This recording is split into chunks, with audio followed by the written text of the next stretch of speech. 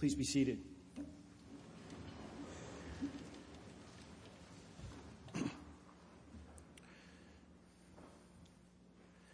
We have a strict no technology policy on our youth pilgrimage. For those of you who are new here or visiting, we take our 10th graders on pilgrimage every summer for a week or so. And this summer, we went up to Juneau, Alaska, and we stayed at the shrine of St. Therese of Lisieux, which is this beautiful place set up and run by the Catholic Archdiocese of Juneau. None of our kids had their technology. I had my phone. Parents might want to call and check up on them, right? And we don't let them take cameras either. So me and the other two adult leaders, Jeff Pope and Catherine Furman, we had cameras and we had phones. We took lots of pictures for them because we want them to see with the eyes of the heart, as Phil Cousineau, the author of Art of Pilgrimage and our kind of guru on pilgrimages, says. And they do. But know that when you take phones and iPads away from teenagers, it is not a trivial thing. And look, all you out there, it's not a trivial thing for you either, is it? To take your phone away. Try deleting your Facebook app for a couple of days and fasting from it. You'll find yourself waking up a little anxious, perhaps. And who can live for a day without their New York Times crossword puzzle or, more importantly, our favorite dachshund puppy videos? Unthinkable. And it's not trivial because these little rectangular miracles of science and technology represent some deep, deep things for us all, especially for teenagers. Namely, being seen and being heard, and maybe even being loved by other people. That is true for all of us. Think about how perhaps some of you during a time of tragedy or stress might have shared that online and asked for prayers and had people post prayers ascending and how that felt for you. Think about times when we've been through tragedies like the one we just went through and how you gathered so much information that it overloaded you, but maybe some information about moments of grace that happened even through the worst of times. It is not a trivial thing to remove that connection. And so most of the week, we would sit out on the front porch of this lodge we were staying in, and it was beautiful. And Jeff and Catherine and I would wind up sitting out there debriefing from the day. And then one of the first nights we noticed we didn't see any of the kids around. Now, I don't know about you, when you're with teenagers, when it's real quiet, you get suspicious. And so we kind of split up and started looking for them. And I went upstairs finally, and all 10 of them were crammed into one little 8 by 10 foot old nun cell, just crammed in there together. And it's stifling hot because the windows don't open, and it's Alaska. We don't have air conditioning. And I looked in there a minute, and it didn't look like they were doing anything bad. They were just sitting there talking. And I looked at Mary Anglin Toole, who's sort of the designated teenager translator for the week. And I said, Mary Anglin, what are y'all doing? I mean, come downstairs. I'll make food for you. Sit in front of the fireplace, And she just looked at me like I was the dumbest thing in the world. And she said, we like being in here together. I said, well, what are you doing? She said, oh, no, this is the standard answer. Oh, just chilling, talking, It was beautiful, though. It was so old school. Bunch of teenagers crammed in a room together, looking at each other and not doing this. Talking, laughing, giving each other a hard time. Doing what people do when they're crammed in a room together, when they're present together in one place. Without those phones, they had to connect with one another.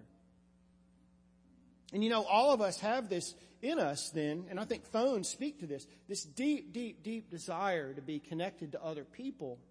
And that gets met by some very good ways and some very harmful ways by our phones. I mean, my kids are here tonight, and it was several moments last night. I got called down and said, put your phone down and talk to us. I repent. But teenagers, I think, we have to look at this story and learn from it, because they are walking embodiment of raw desire, aren't they? They're really led by what they want. And this in of itself is not a bad thing. There's a book I would commend to any of you interested in working with teenagers, and it's called Woo.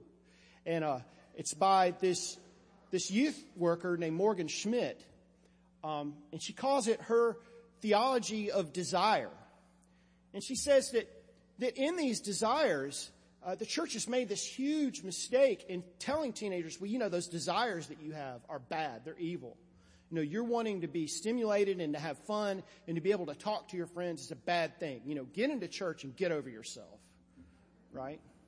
And I think we suffer from that sometimes in this church, because we don't always connect that desire to what the church is doing. And the implication is that what you want is wrong.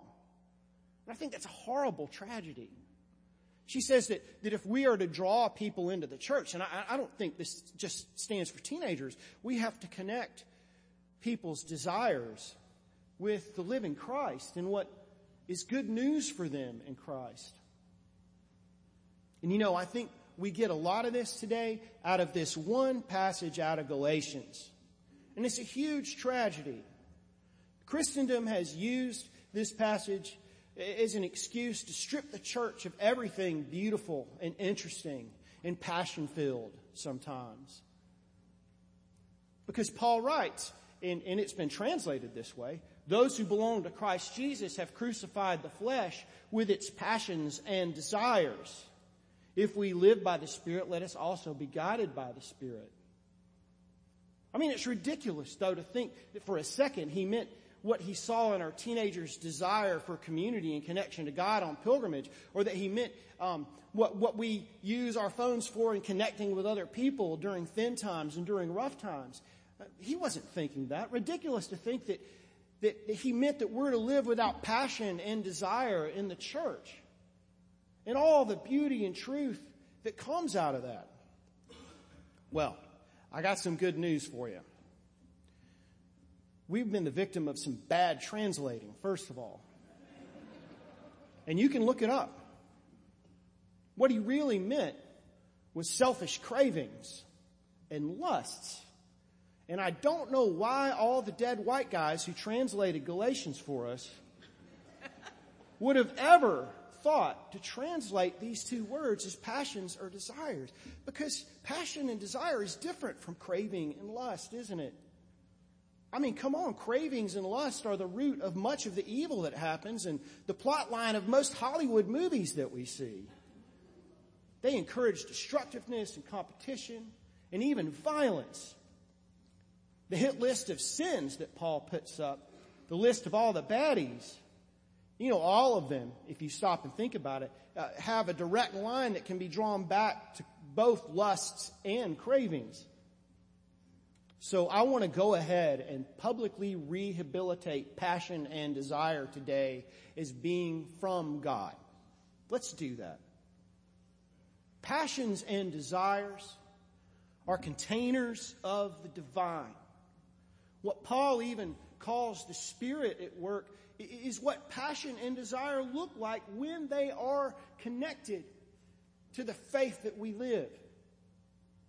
Around here, when I see things like love and joy and peace and patience and kindness and generosity and faithfulness and gentleness, and yes, even self-control at work among the young human beings that I work with, they're always traced back to things that they're passionate about.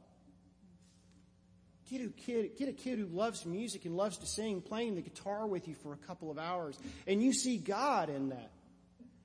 Get a kid who loves going out and working with people, tutoring a refugee or working at Meals on Wheels Atlanta, and you see the spark come alive in them. Passion is everywhere here at All Saints, folks. Just look around you. You know, look at the very way that this place was built. We could have built a big metal box, you know, and left out these beautiful stained windows and just had recorded music. But we placed this premium on beauty and truth as a way of capturing how we feel about God and the passion that we have for God and the desire that we have for other people to see God.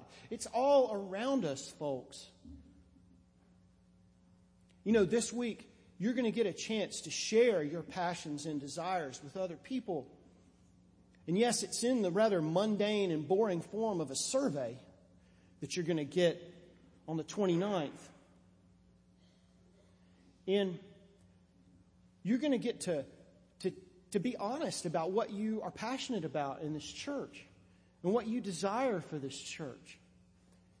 And you're going to be able to share a little piece of your story. And all this that we collect together, all this information, all this data, all these stories that we collect together as a family are hopefully going to help us get a clearer picture of who we are. And you know, when you read the results, you're going to be surprised by some of them. You may not even recognize some of the things that you see when you read it. And you may have questions about what you read. And you know, see in that what other people are passionate about for the church and what other people desire for the church. Because this survey is going to crowd us all in the same room and force us to look each other in the eye and share the same air, just like the kids did on pilgrimage. And see, in this way, even a survey can be holy work because it enables us to be curious about each other and to learn from each other and to ask questions about each other. And when we do that, that's when all those good things that Paul listed come forth, don't they? You know, if you ever read our diocesan mission statement, it's full of passion and desire. We challenge ourselves in the world to love like Jesus as we worship joyfully, serve compassionately, and grow spiritually. In that statement, we see lots of desire for God and desire for the world to find God's healing and love. So friends, let's joyfully celebrate the rehabilitation of passion and desire, because they are indeed outward signs of our connection to God and to eternity and to what Jesus is doing in the world. They are the divine at work within and around and through us all. Amen.